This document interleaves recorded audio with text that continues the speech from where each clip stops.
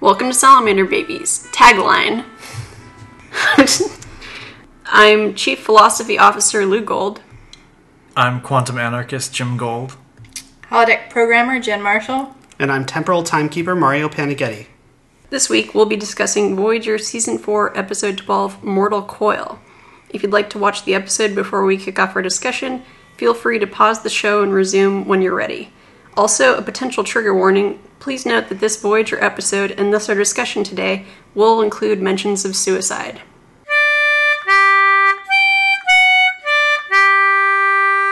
Neelix is killed on an away mission and is dead for almost 19 hours before Seven is able to revive him. The experience is deeply traumatic for him, though he attempts to hide his distress. It's revealed that Neelix did not experience the Talaxian afterlife he was expecting, or even any afterlife. This leads to a crisis of faith, and Neelix must confront the prospect of nothingness after death. We all gotta do it sometime. I feel like this is less Talk about frightening. this episode? No, confront the nothingness. I thought that was like a universal truth. Everyone must confront this episode. I think it's still easier than the clown. Easier to confront the episode about the clown or the actual fear clown? Oh, God. Too much right there. Yeah. Is this meta? So I prepared a little bit of a statement just because we went from two, I don't want to say lighthearted episodes, but bizarre and more diverse episodes to this very heavy episode having to deal with death and depression and suicide. So I kind of wanted to give a little bit of explanation just before going into that. In many ways, it's a difficult episode because it tackles such heavy content in a way that's largely unrelenting, but it's a bold and refreshing attempt to tackle the issue of the loss of faith that doesn't back down the way that many shows do. It leaves the issue of the afterlife unresolved in a way that I truly appreciate because I feel like the unknown can't be resolved, and rather than some conclusion about the afterlife saving Neelix, it's his foundation in life that ends up saving him. I picked this episode because it was one that stood out to me. I watched Voyager when it originally aired, and this episode aired right after I'd turned 10. Watching this jolly character go through such a profound existential crisis really struck me. I was raised as an atheist, and this was probably the first time seeing what having an afterlife meant to theists. Having grown up and rewatched it several times, I think that it's a respectful treatment of the material that poses questions and has stuck with me the most. Alright, now we can shit talk it. Alright, we opening up to the floor? Yes. So the last shot in the episode, Naomi's sitting at the base of the guiding tree, and it looks exactly like it looked in Neelix's vision. So it was real. Right, well, that's the question. So is he really good at describing it? Is she, actually thinking of this place that is, some kind of realm or parallel universe or something? What are they trying to say? What are the implications? Are we supposed to get from this? Yeah, that's pretty much where I'm going with that. Pitcher plant hive mind. Oh, poor Naomi finally found her weakness in the past. That they just had one set. All right, no. They have a holodeck. They could just recreate it. That's true. I refuse to let that be the explanation. There's a science reason for this. I mean, right? It's kind of like they're saying, that's definitely a statement at the end of the episode when you're looking at Naomi and she's like, oh, here I am with all of the people who love me, was actually no one, which is kind of funny because she's sitting there by herself. Right. So I was really confused what they were trying to portray there. Obviously, I think in one level it's like, oh, she's having a nice dream and she's able to get to sleep. But she's in this world with no one else, like her mother and Neelix aren't there. And Neelix explained exactly the whole significance of this forest and the afterlife and what it entailed. It just seemed like a really half-assed way to end it, visually. I was going to say that I think that it would be kind of amusing if it turned out that, I forget which species Naomi is other than human, but... Katarian, I think? Yeah, if they also ended up turning out to be telepaths and she just sucks up all of his trauma... I thought you, oh wow, you took that in a different direction. I thought you were going to say, she sucked the actual, visual imagery out of his brain. Originally, that's what I was thinking, and then I realized that she'd see Alexia and her melting with her scary Naomi voice. Sorry, dark place, dark episode. Yeah, I mean, is the gist that I got out of it was that Like, it was supposed to be a good dream, and Neelix and her mother are not dead, so they wouldn't be there. But I don't know. Yeah, that's fair. She doesn't know that the Great Forest has anything to do with them being dead. Yeah, it wasn't explained as an afterlife to her. Fair. Yeah, I was gonna say, so is Naomi fantasizing about being dead then in this? Plenty of kids do it. It's a normal thing. Yeah, it's normal. That is normal. Right, guys? I assume it's normal. Well, Let's go with yes. So It's not. It's not scare Jen too much. like dreaming about an afterlife, that's totally fine. Dreaming about even like a really nice place, like one might imagine heaven to be, would be totally fine. Like that seems like it would be a normal thing to me. So, I mean, in that respect, yes, sure. I think that this is probably why I mean, as I said in my little like spiel, I think that this is why I find this episode very interesting, because it deals with faith in an unknown kind of way, and it doesn't actually resolve the issue. I will say, the depictions of someone being a religious figure, a character, and their religion being shaken was kind of some of the problems I had with this episode. To your point, you had stated, Lou, earlier that you liked how it didn't really have a resolution, that like there was sort of an unknown at the end. I had a lot of problems with Neelix facing his faith, having this test of faith, and immediately failing it. Like, I don't know. You hear stories about people having near-death experiences, and can you truly know what happens after you die? And that's sort of the ultimate question of religion and philosophy and all sorts of other schools of faith. But it just seemed like he turned too quickly. And I feel kind of bad about that, because I don't want to question fictional character Neelix's faith in fictional religion from fictional alien society. But it seemed a little too quick. Well, I would like to question Neelix's faith. All right, then. Because it was quick, and you're right. Kill a lot the of people will, like, when presented with things that can't possibly be true to their logic, they'll just deny it. And so he's so willing to be like, okay, I guess there's nothing there. Suspicion confirmed is kind of how that reads to a certain extent when you start to really think about it. Yeah, it seems too concrete and absolute of evidence of the absence of his faith and the basis of his faith being shooken so readily. It seems strange to me. The only way I could see that working is if there already was some unease on his part. Like, I don't know, he's been through a lot, to be fair. He mentioned it in this episode, like, a lot of his people died, and details that I always forget, but it's some kind of genocide or war or something. His significant other, Cass, has just left his life, and I could see him being in a more unstable position there, but it's not really established in the story. Like, this shaking of faith comes out of nowhere, relatively. So I accept that he changes very quickly, and maybe his wavering of faith, like you said, there are many factors that could be piling up in the lead up to this episode. I haven't watched them in order recently, so I don't know if there's any telegraphing of this stuff, which I doubt, because these episodes generally don't have any continuity. Except, for those minor character traits. Right. To that point, like when he's assembling his Vision Quest bundle, he has a flower from Cass's garden. So there's a brief mention of the continuity of Cass was in the show and now she isn't. Like, they're not going to pretend she's just gone forever. Yeah. So I will say, quick aside, there is a little bit of continuity in this, because Neelix, later on when they go to dark space, Spoilers. He does have a fear of nothingness and void, which I find very refreshing.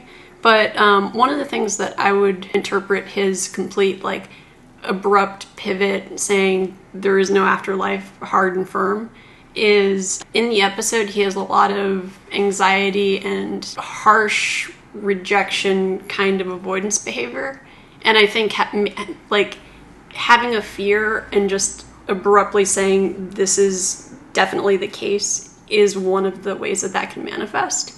So it could, he might not be entirely committed to, okay, there's no afterlife, but if he's confronted with the possibility, if he's really freaked out by it, he might be attached to that.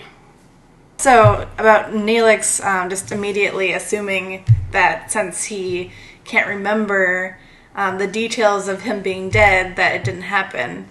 Why would he assume that he would be able to remember those things? Is there something in his... Is there a story? I don't think there's a story that he has told anybody that would be a basis of, well, I was dead for 18 hours, or I was dead for 16 hours, and I remembered everything. So, that's pretty much No, and that exactly leads into this part that Chakotay, the token religious faithful character on the show, basically explained to him, like, maybe it wasn't your time to go. Maybe you didn't see this vision because you weren't supposed to be there yet. But Neelix has this, strangely enough, ironically, he has this unshakable faith in biology and life and death division. And he's like, well, I was technically dead and literally dead, therefore there should have been an afterlife. But not a higher level theological sense of, well, everyone has their time, and if I came back to life, it clearly wasn't my time. Like, Borg can't cheat death in a philosophical sense, even if they could in a physical sense. So he just shouldn't have been able to see it if it wasn't his time to go.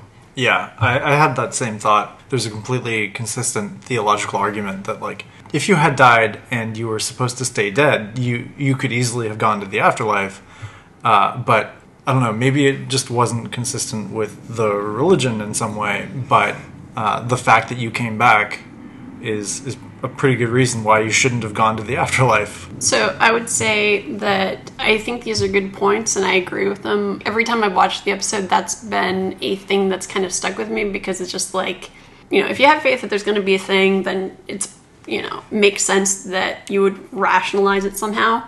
Like, oh, I'll get there eventually. There's kind of that, it would be nice if, I guess Chakotay did basically say, like, maybe you just didn't get there yet, or whatever it was.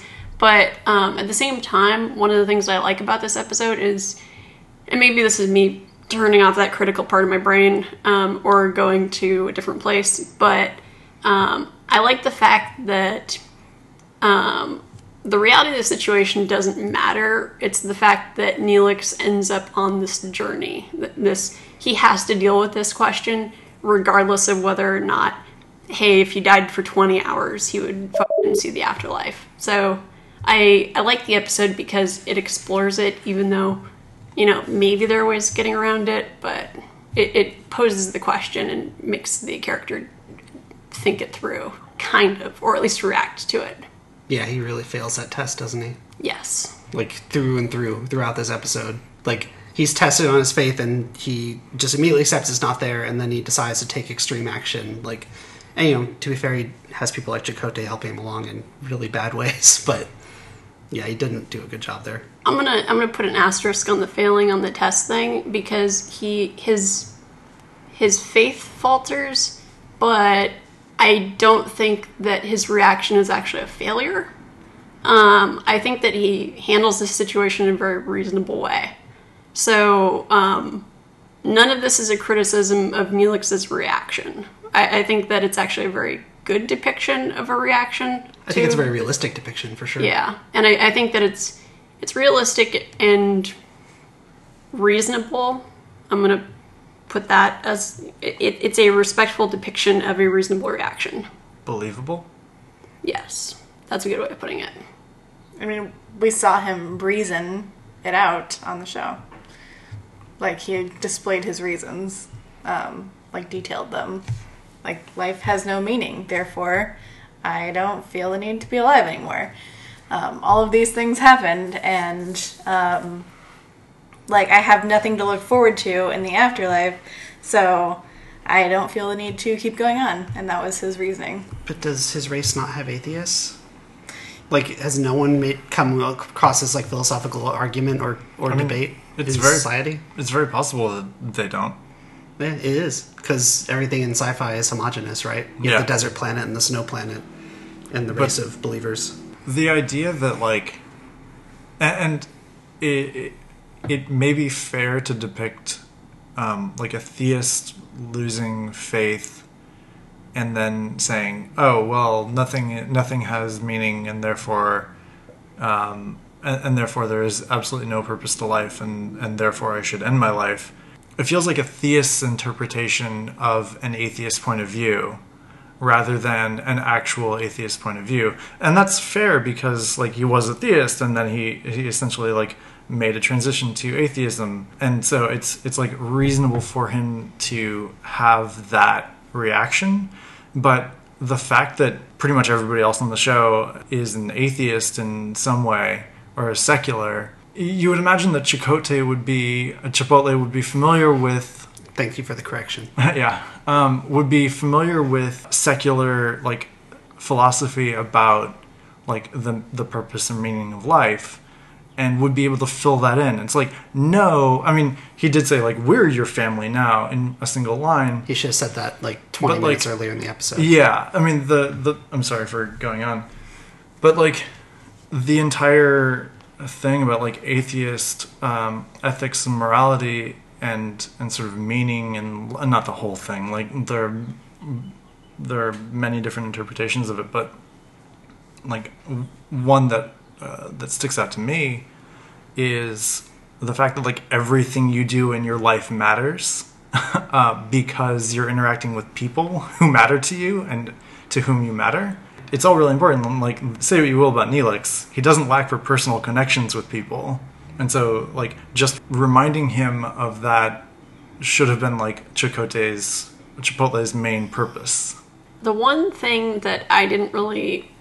I'm not going to say one thing. I'll probably end up finding several things I didn't like about the progression of his emotional, philosophical kind of change. I didn't like the fact that they never got around to explicitly addressing the issue of, well, if there's no afterlife, surely make something of your current life, because, you know, if you kill yourself now, you've lost all of your cards. Like, I feel like I was expecting it to happen in the conversation between Chakotay and Neelix at the very end when he was saying, you know, we're your family. I was expecting him to say something along the lines of, like, make your life worthwhile, you know, live for your life. And it didn't happen, and I kind of felt like that was a little bit of a missed opportunity. But, you know, as Jim pointed out, this is a theist trying to come to terms with losing their faith. Maybe it's a more traumatic kind of thing, and it takes longer to come to that realization. I'm not sure. Yeah, speaking of coming to that realization, he should have spent more, we all should have spent more time talking to Seven, because her perspective was really interesting, because the first time I watched this episode, I assumed that Seven, just being, you know, kind of like an emotionless Borg, would have been at peace with the nothingness, you know? But then she goes on about how she found comfort in the collective, and, well, Voyager is her collective now, and I think Neelix could have really benefited in talking with her, because obviously that was traumatic for her to be separated from that. Yeah, I think that if Seven had somehow been in Chakotay's role, Chipotle's role, for a lot of the episode, it would have been more interesting, because they do have, like, drastically different viewpoints on the whole thing. And if Seven had been sort of foiling Neelix's perspective on it, it could have been a much more rewarding episode thematically. Yeah, I will say that they demonstrated even in this episode that Seven's people skills are not quite there in terms of being able to relate to anyone or to provide any kind of real comfort or solace. If, like, Seven had come upon Neelix as he was, like, making preparations to attempt suicide, and just been sort of like a fish out of, like, the normal fish out of water that she is, like, what are you doing? Why are you doing this? And then gotten into a conversation with him, I think that would have been, like, a great opportunity to get into their differences. It would have allowed her character to sort of progress a bit in, like, understanding people and understanding, like, how to talk to people. And she could, like, wind up talking him down, and he would sort of wind up in a better place, not fixed or anything like that, but he could learn a lot from her perspective and vice versa. Yeah, I almost feel like he would be coming to these realizations on his own instead of just being talked down to by Chakotay. Because, like you said, Seven is not really fully functional in this group yet, but by forcing him to restate his thoughts and his objectives rather than him just being like, this is what I have to do, this is what I have to do. If he had to actually explain it, then he might actually, like, get more introspective on it. The other thing I wanted to see in this episode is, like, every character's perception on life after death. They basically spend a single corridor walking scene with Seven talking to Tuvok about how the Borg live forever. Tuvok doesn't respond with what Vulcans think of the afterlife, or we don't hear anyone in the Federation humans what they think of the afterlife. Like, I think that's would have been an important contextualization, and maybe the problem is that they're all written as atheists and they didn't want them to say nothing happens and we're cool with it, and we just don't think about it too much because that's what really would be happening. Yeah. I would have been okay with that. It would have been an interesting episode, but it wouldn't have helped Neelix very much. Yeah. I mean, contextualizing the entire thing would have helped a lot. That helps in a lot of episodes like this where they focus on a single subject and then you hear the average person's perspective on it throughout it, because you get differing opinions and then you get, oh, everyone has their own take on this. Maybe it's not going to be that bad, Neelix. Maybe like everyone's trying to figure this out and you didn't just stumble upon it because you were brain dead. So I've got another take on this. Yeah. So we're talking about the metaphor between the episode and like theism/atheism. But also, I was thinking about it as kind of like a coming of age for Neelix's character. Previously he was just the happy, jolly, I'm never in a bad mood, I'm always so happy, etc., etc. And now he's been thrown some harshness in his life, and now we see how he deals with it, just as like any child or anybody growing up is going to have to figure that out. Like confronting death obviously it's not the first time that Neelix has confronted death, but his own death, and thinking about that, it definitely gave him more depth as a character, that any viewer watching the series is going to remember, and he does remember it in future actions, being afraid of the nothingness. You would think that would make him less afraid of the nothingness, but whatever. Maybe it's supposed to show that he's still figuring it out. Because, like Lou was saying at the end of this episode, he doesn't have everything... He doesn't have his shit together. Like, yeah. He's not like, cool, I've either come to terms with it or I believe in it again. Like, it's made really unclear which of those is the case. And he just walks out of the transporter room and tucks Naomi into bed. And goes back about his business. Yeah.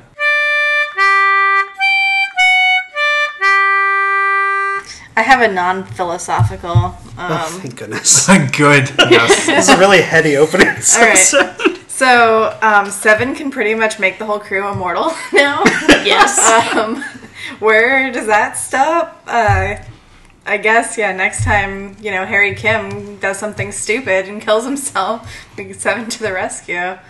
I just like to think that they had a staff meeting after this, and we're like, maybe we shouldn't bring people back from the dead. Maybe they'll just become suicidal after this. They're all sitting around do we play God? Did we just do that? I want us to go around the table and come up with explanations for why they can't use the nanoprobe revival technology ever again. So my idea for that is the nanoprobes made Neelix suicidal. Oh my god. It was totally the nanoprobes. And they do it 2 more times, and it was 100% failure rate. They try it on some lower crew. Yeah, some two ensigns wind up biting it in some transporter accident, and then they both off themselves immediately afterwards, being revived. We're shuttering this project. Yeah, this went really bad. So there is a little bit of a mention earlier in the episode where Seven's talking about the Borg don't tolerate imperfection, and they were just like, what the fuck is telexing? Get this out. Never again.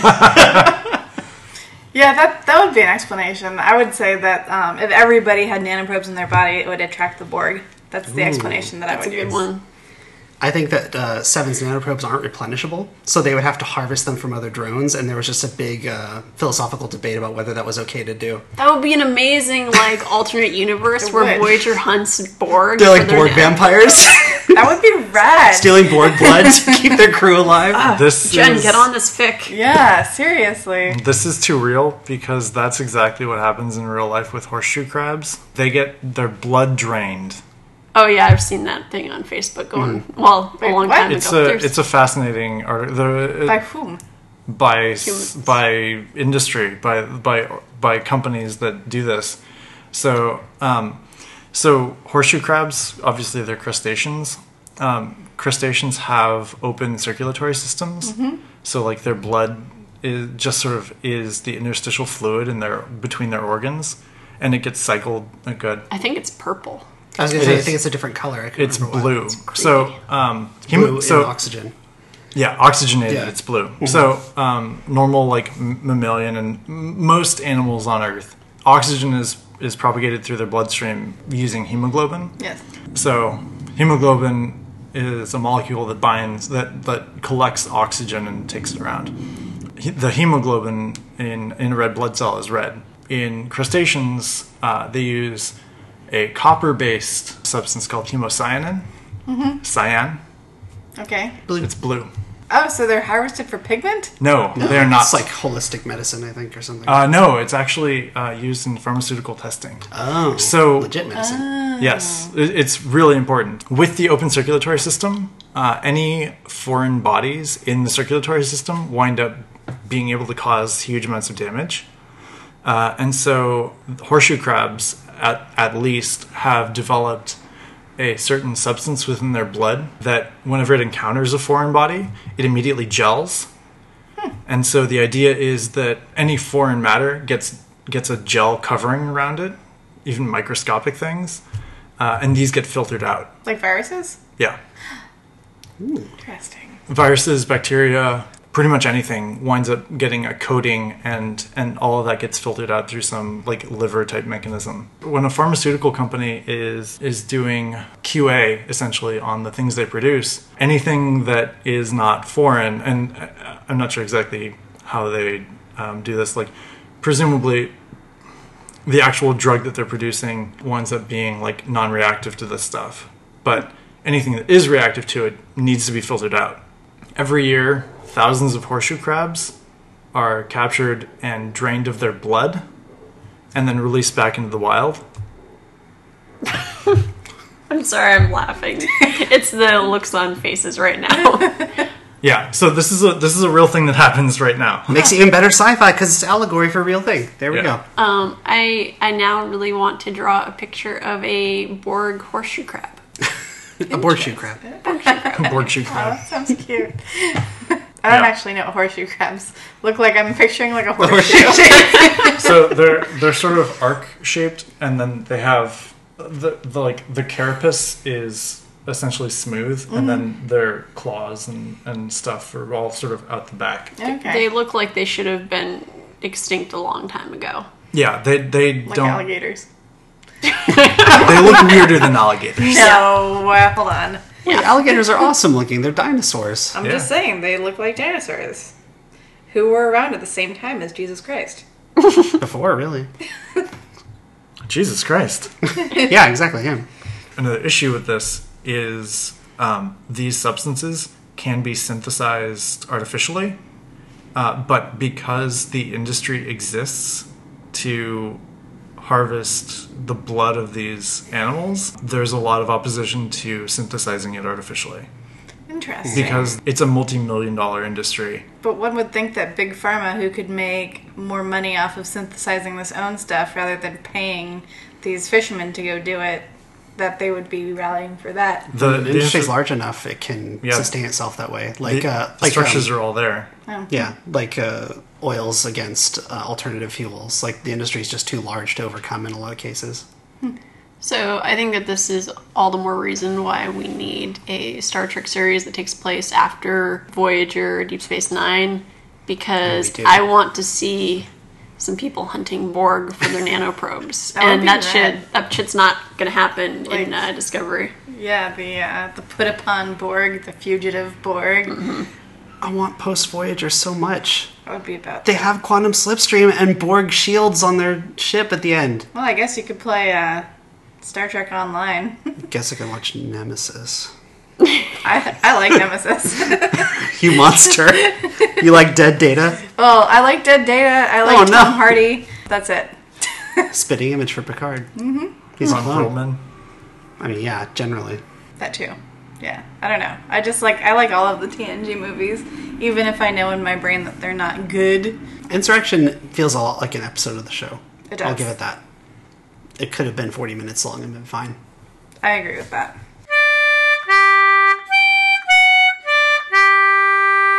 All right, let's talk about Chipotle as the spirit guide. Yes. Yeah. You tried really hard to say that right the first time, didn't you? I did. I mean, it kind of feels like an extension of like earlier episodes where they're really trying hard to make Chipotle the spiritual one. It reads as cringy, and now it's kind of like, oh, well, this is nice, you're being nice to Neelix, even though I don't know if it's the acting or like the mannerism with which he's interacting with Neelix, but it feels very like, sigh, I guess I'll walk you through this. It's like That might speak to the poor quality of the work he provided for him. Yeah, because like, he's always so by he I mean Chipotle. He's always so into his work as a spirit guide. Maybe that was just with Janeway, which that's my theory. That explains a lot. Yeah. See? Subtle He flirting. definitely didn't put any real effort into helping Neelix. He's like, oh, you want to have a vision quest? Sure, let's plug you in. I'm not going to explain how this works or how to contextualize any things you're seeing in your head. Just do your thing and meet with me tomorrow, and we'll see how it went. Yeah, that was what I wanted to touch on too. It was like very hands off for someone whose fantasy was becoming a professor of anthropology. It was like he has no interest in like what Talaxians actually believe. He has no interest in any issues that Neelix might be experiencing after coming back from the dead. Like he's the closest that the entire ship has to a counselor, basically.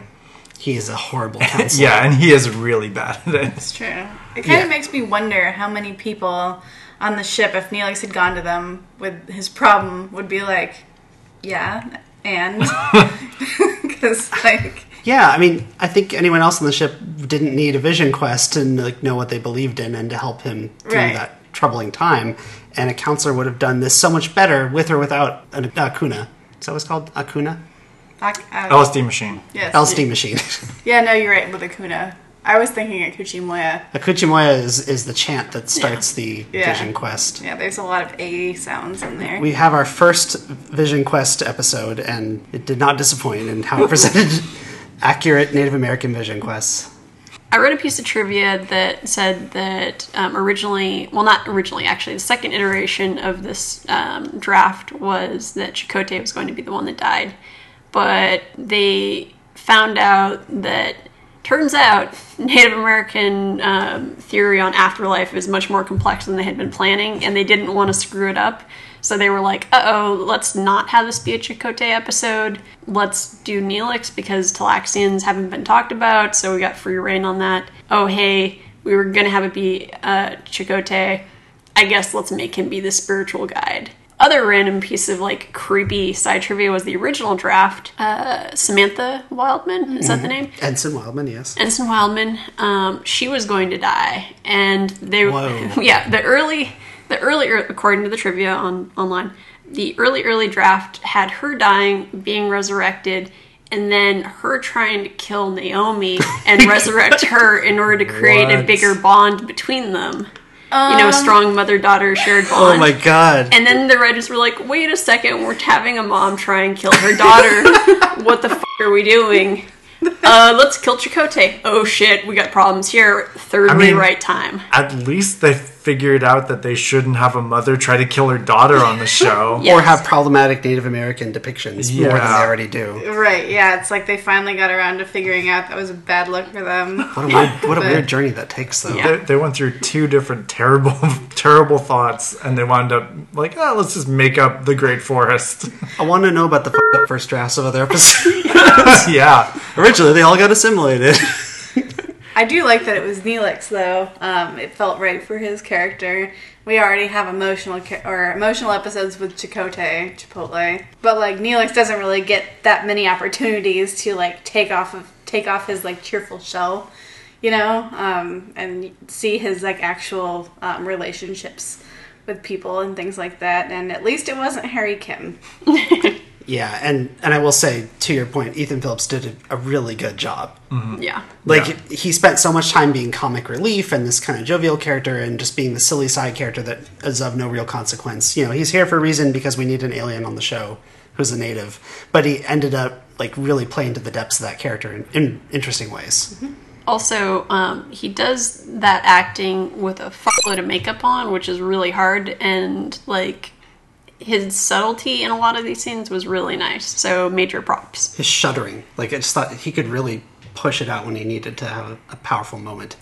Yeah, when we were watching the episode, I was thinking about how expressive Robert Picardo is, but I mean, he's not doing that under like 16 pounds of latex.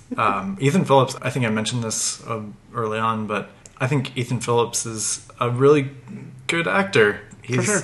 Yeah. What else has he been in besides this? I mean, I know you've mentioned that before, but I don't. I think he was an actor who had a lot of bit parts in shows at the time where he showed up on like a single episode or something. Oh, okay. Yeah. Did he make a cameo in First Contact? Was that? Yes, he was a holodeck character. Yeah. He was like the club owner or something. In the Yeah. Dixon Hill simulation. Nice. Yeah. And Robert Picardo was in that episode too. Yeah. As the Enterprise As the EMH. Yeah. I thought they discontinued that version though. We'll have to see when the episode's air. They were on a long mission. They hadn't come back for their software updates. Mm-hmm. You have to plug it in. You have to have a certain amount of battery power to run the update. They just didn't have time. They could have gotten the Andy Dick version, but they decided not to. Yeah, they didn't upgrade. We'll never know what the Mark 3 and 4 look like. Failed the patch. Yeah, I thought Chakotay was completely irresponsible in his efforts. As well-intentioned as they were half-assed and without the guidance that he's given in other episodes where he was literally a voiceover in someone's head during their vision quest. Like, he was totally hands-off. He didn't do proper follow-up. He knew that Neelix was in this unstable mental state. Neelix clearly had suicidal tendencies earlier in the episode. Well, I mean, it's kind of questionable how much he knew. Maybe he's clueless. Well, he certainly seemed clueless when they were in the holodeck watching Neelix watch himself die. Yeah, that was a big faux pas on Chipotle's part. Right. It made Chipotle look heartless. Yeah. Like It was the whole beginning to end.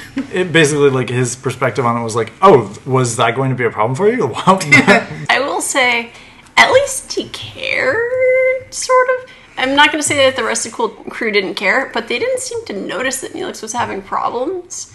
And, like, Tom, like, did the, you don't know how to make pizza still, and, like... It's like he just died! Yeah, you could see Neelix, like, I'm gonna stab you. I mean, maybe it spoke to a bigger issue, because outside of the mess hall and, like, very occasional conversations with the captain, he doesn't really have a lot of, like, extracurricular interactions with the crew. Yeah. Like, he wants to be the barkeep guy, but he's not building any deeper connections, and that's a big reason why he probably went to such a dark place. He didn't have anything to hold on to except for Naomi eventually. No. This has happened before, though, too. Like, when you're looking at the other crew members' interactions with, like, somebody in the episode, like Neelix. It happened before in that episode with Seven. Like, she's doing everything herself, and then, like, the entire crew is against her. And it's kind of like, why doesn't this affect you more? Because it's like, is that how everybody really thinks? I mean, it might be. They're under the they're under the influence of the thrall of the pitcher plant thing. But then, like, Neelix is kind of seeing, like, oh, so when the chips are down, this is how you guys are going to treat me. But, of course, he's not going to look at it that way, because he's not a bitter bitch. Well, yeah, and the difference here is the rest of the crew was genuinely, seemingly oblivious of his issues. Like, he was seething in silence. He reached out to Chakotay because he is a spiritual person, and that failed him utterly. Or succeeded, depending on what Neelix was going for in that mental state. But, like, he doesn't have friends. Yeah. And that's a problem. I think, I mean, so you said that he kind of reached out to Chipotle. Did he order using the app? He didn't actually. Well, it costs a little extra. Aw. Especially in the Delta Quadrant. So shipping costs are insane. Yeah. It's like the East Coast out there. You have to find a wormhole. But he didn't actually, like, really reach out to Chakotay. He just happened to be caught in his trauma. He summoned Chakotay into sickbay after he'd had the episode. Well, specifically asking to go on a vision quest. So okay, yeah. I was thinking more like earlier when he confesses the nothingness. I see that as the beginning of their relationship. Oh, gotcha. So, where Chakotay's trying to give him a little bit of support and therefore establishing the connection, and he falls back on it when he has a moment of desperation. You know what could have been an interesting alternative to Chipotle in the Vision Quest? Is, since we know that Neelix has a relationship with Tuvok, like, so Tuvok, let's say he asks him to mind meld with him to see if he didn't forget the afterlife when he was brought back to life. Let's say that Tuvok lies about this, and he's like, yeah, you totally saw some cool stuff. That was awesome. I mean, Tuvok would not do that. That's an interesting thought experiment, though. Right. But that would be a great way to get into, like, Tuvok's perspective on the afterlife. I'm like, he could be sort of I mean, Neelix definitely looks up to him in some ways. From the beginning, yeah. Yeah, and like that could be a way for Tuvok to sort of congenially say something like, just because you didn't see anything doesn't mean nothing was there, or something like that. That's I don't exactly know. how Tuvok would say it. Yeah. Yeah, I could see that also backfiring in a way that could work for the story, because they establish in the first Voyager Q episode that Vulcans practice assisted suicide for medical, logical reasons. And so I imagine that could come up in conversation and send him down a darker path or something like that. And that would be interesting from a storytelling perspective, too. Yeah. I would say, on the other hand, since Vulcans look at suicide as a very logical thing, sometimes he could very logically explain to Neelix that that's not something he should be considering. Right, Because he it would makes explain no why sense. Vulcans don't commit suicide all the time. Like, Right. he's like, there's reasons we do it, and there's lots of reasons we don't. Yeah, I think that might have even helped Neelix. I mean, I don't know. I've never been in that situation. Make him approach it logically, or Yeah. try to. Needless to say, I think every situation can be improved with Tuvok. I agree. Why, thank you, Mr. Vulcan. That Yeah. brings up a good point, though. Like, why do we have a Vision Quest guy and a Mind Meld guy? Like, it seems like those have very similar outcomes, and they just kind of flip a coin when they decide which one they want to do the mind trip in the episode. Tuvok does more than just the mind meld, because he does do essentially not a vision quest but guided meditation. Yeah. He puts out his little candle, he does the thing, and he's much more effective. Much more.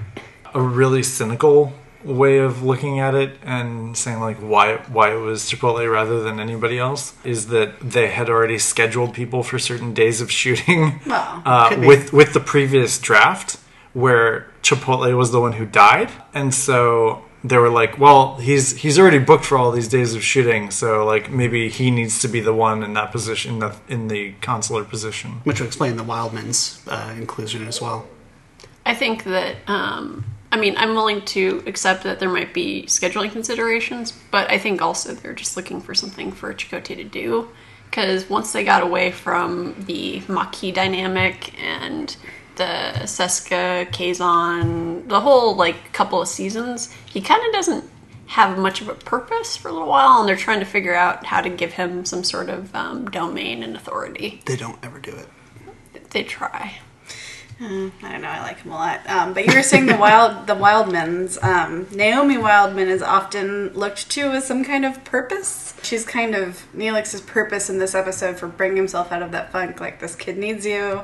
She looks up to you. She thinks all of your words are gold, and she needs your stories. But Naomi fills the same purpose for 7 of 9 sometimes. It's just like you need like the counter to 7 of 9's very like, you know, cold, calculating exterior, and like here's this adorable child to help you do that. So she's kind of that same thing with 7. I think Naomi's just like childlike innocence is a useful storytelling device. You know, like it motivates people to do things, it can motivate people to not do things, and she's the only child on the ship, at least at the moment. This is speaking larger than this episode, but I think they could have done more with Naomi as a character. Oh yeah. Like, we're going to always make comparisons to Battlestar Galactica, and it really didn't have an equivalent character, partly because not enough time had passed in the course of the show. I think it's probably like 5 years, maybe, something like that, over the entire run of the show. I know there's a time jump in season 3. Yeah.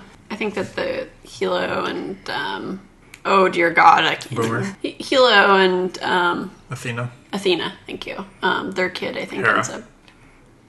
Good work. Hera's their daughter. I'm sorry. Hera? Okay. Yeah, as the daughter. Sure, Oh, the right, they hybrid. got that whole shtick thing going. Yeah, Hera ends up, like, being, I think, in the order of 3 or 4 years old at most. Yeah.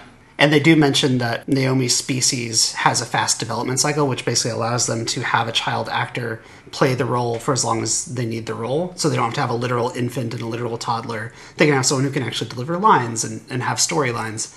But for a spaceborne character, which is a cool concept, I think they didn't even really do enough with that. Like, she's a very occasional inclusion in the show, partly because of child labor laws. They can't have her be in every episode or in a lot of an episode. But I think there was interesting potential that wasn't explored there. I do appreciate the fact that they threw in the line to explain the aging of her, but they didn't do some bullshit, I don't know, let's make her a teenager now. Because I'm pretty fed up with shows being like, it's too complicated to have children. Let's just make them adults and not have to deal with the repercussions of the situation. Yeah, they definitely don't make it look like she fast ages through life. It seemed like it was just an early development acceleration. They do have her appear as an adult in a time travel episode in season 7. Love with that episode. Yeah. Which is a really good Chakotay episode. Yeah, that's true.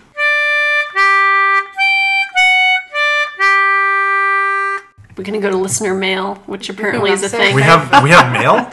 We Yeah, got you didn't mail. read that? No. Gosh. We're that Tom Hanks movie. We have one confirmed listener, which means because they sent us an email. This email comes from listener Dan. Hello. The first 2 episodes have been great. I was hoping to add, if not already on the list, season 4, episode 23, Living Witness. That is one of my favorites. Who knows? It might happen.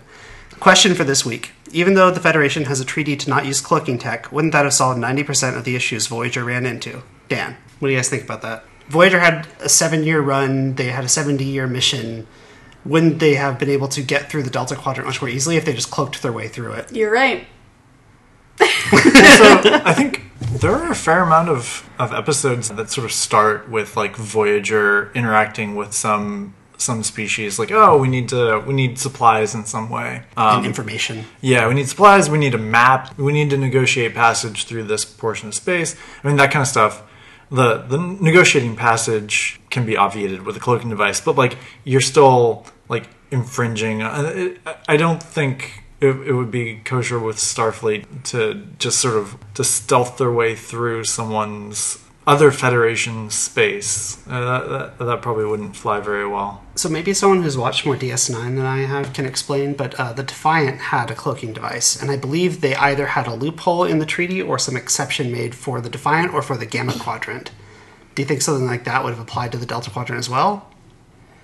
I guess Voyager may not have been privy to that treaty because they were flung out there before that happened. I thought the Defiant was some grandfathered technology that was like, it was on. So I mean, DS9 was a Cardassian space station. I don't know the history of the Defiant. I mean, it has vaguely Federation-y tech on it. I don't know why I thought it was built in the course of the show, but I could be wrong. Yeah, I honestly don't know. I have an image in my mind of Worf piloting the Defiant, which makes me want to say that it was like... But now I'm thinking about Mass Effect again, and how the Normandy was like Alliance and Turian in design. I'm like, well, maybe the Defiant was like Starfleet and Klingon in design, which I'm going to headcanon that until I actually read how it came to be. I think it was something like that.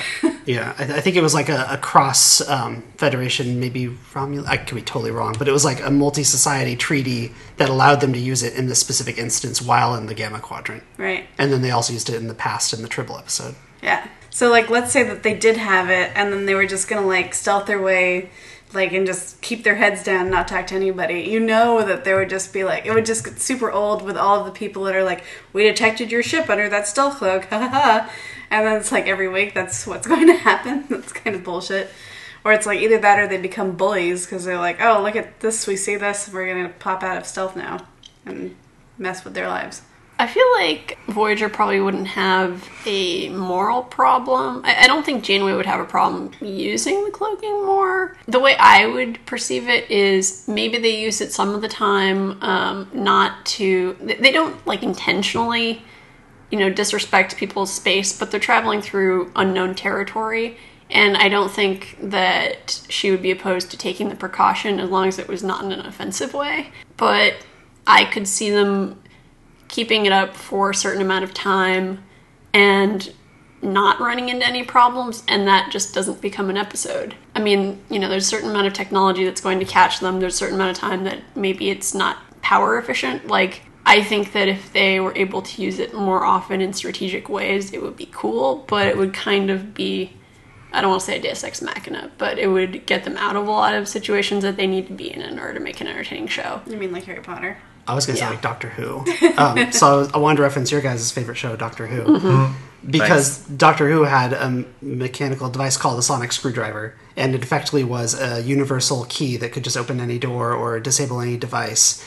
to the point where they had to frequently make it not work. So they made a concept called deadlocking. It's like, oh, if something's deadlocked, the sonic screwdriver doesn't work. And so basically in every episode that would happen. And so they wrote themselves in a weird little corner. Like on one level, they had this nice little get out of jail free card. And when they abused it, they realized they had to go way back on it. And so I think you're right. And if they had a cloaking device, every episode would just be aliens that could see through cloaking devices, which you don't have in the Alpha Quadrant, but you'd have there because otherwise it would break the story. And so it's purely a writing reason that they don't have easy exits like that. But if you want a story explanation, it's because they also were maintaining the original Federation mission of exploration and discovery, and that would be hindered if they couldn't interact with the life forms. So the thing that I'll say to being hindered if they can't interact with the life forms is that there are situations where it's like Year of Hell. Or the Borg Or, space. yeah, where they are very intent on not interacting with the population around them, and they don't generally take advantage of that, which is interesting. I mean, maybe it's just willful ignorance on the writer's part, or just, I would like them to...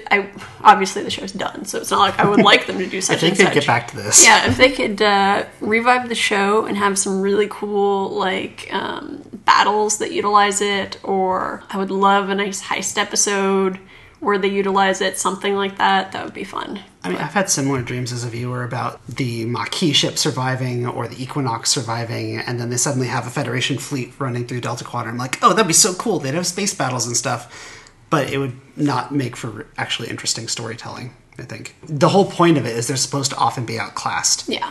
I mean, I like them being at a disadvantage. I think that it would be fun if occasionally they could get it to work. I know that's corny. That's like let's have this little cheat for this one episode. Mm-hmm. But, fuck it. They make shit up all the time to have, silly shit happen. It's all made up anyway. Yeah. I mean, it's not real. What?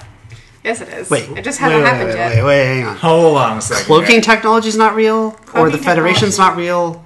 Or Delta Quadrant? I'm confused. Those things are all real. I don't know where to start here. My life's a lie.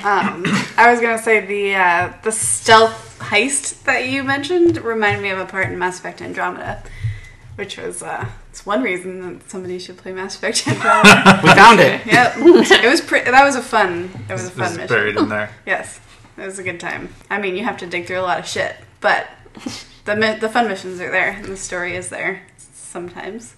Maybe if the Delta Flyer had cloaking, but they would just be the Defiant. They would just be rehashing DS9, which was running at the same time. Yeah. So I could see a lot of reasons for them not to try to go down that route. And they would have no access to cloaking tech, because we rarely saw anything like cloaking tech in Voyager itself. Like, I'm sure there were examples. I can't remember many times that they had invisible ships threatening them, messing with their sensors. The Hirogen did a lot of that stuff. Okay. Yeah. But they might have been It was a rarity, for sure. Yeah. There also weren't large organizations like the Federation in the Delta Quadrant. Yeah. Kind of interesting though is that the Hirogen end up being a really good trade opportunity in terms of technology because they give them holodecks. They don't get anything for it; they just survive. Well, yeah, but I mean, But the Hirogen would have killed them all. Yeah, so. exactly. They didn't really trade It's like, anything. well, you don't have to kill us. You can just make fake people to kill fake people all day long. so I don't remember it really well, but I believe that there's an episode where they meet up with the Hirogen later on, and the holographic people victims are actually more violent or take over. So what happens is they basically have this never-ending blood sport, but in order to increase the challenge, they make the holograms retain their memories of their previous lives when they're killed and revived. And in the act of doing so, the holograms gain sentience and a need for vengeance. Wow. Yeah. And so they just start killing Hirogen left and right. Yeah, so technically the Hirogen do need the help of Voyager at some point, and there could have been a trade there, but obviously with the treaty issue. They never really end up with a good working relationship with the Hirogen. At best, they're like, we'll let you run away. Yeah. I probably would have written that episode differently, but it would have been a lot shorter. It's a cool episode because it's holographic humans and Klingons grappling with the fact that they're supposed to be peaceful people, but they've been treated with such injustice. Mm-hmm. And then, it's an excuse to argue about hologram personhood, which Voyager does a lot. Wait, it's Westworld. Oh, God. That's exactly what I was just thinking. And I was like, what show am I thinking of? To be fair, Westworld did Westworld first. That's true. It was a movie and a book. But there are parallels there. Yeah. It was a movie written by Michael Crichton. Yeah. I think he did write the book, but it might have been... They might have coincided, or it might have been a novelization of the movie that he made. But yeah. Oh, it's so good. Not the original. Well, I didn't read the original. I just watched the show. But I mean, also, how good would it be if the Westworld was on a holodeck with like Klingons and stuff? That's going to be the twist, right? That'd be so rad. Season 2. I'm pretty convinced that, like, I'm waiting for, like, Westworld to zoom out and it to be on the moon or something. Right. It's like everyone's a simulation. Everyone's a robot. So I hope that answers your question. Thank you. Thank you, listener Dan. You get your money's worth. Send us more mail. More money.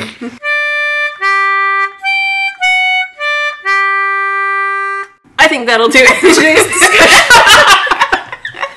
Outro. Smooth. Tagline. Almost as smooth as your tagline. Outro. I think that'll do for today's discussion, and now it's Quantum Anarchist Jim's turn to pick our next episode to watch. Next week, we'll be watching Season 2, Episode 16, Meld. Until then, this has been Salamander Babies. You can subscribe to our podcast on salamanderbabies.com. We're on Twitter at SalamanderTrek, Facebook, facebook.com/salamanderbabies, and we've just set up a page on Tumblr at salamanderbabies.tumblr.com. If you have any questions or comments, you can email us at hellocomputer@salamanderbabies.com. Computer and program.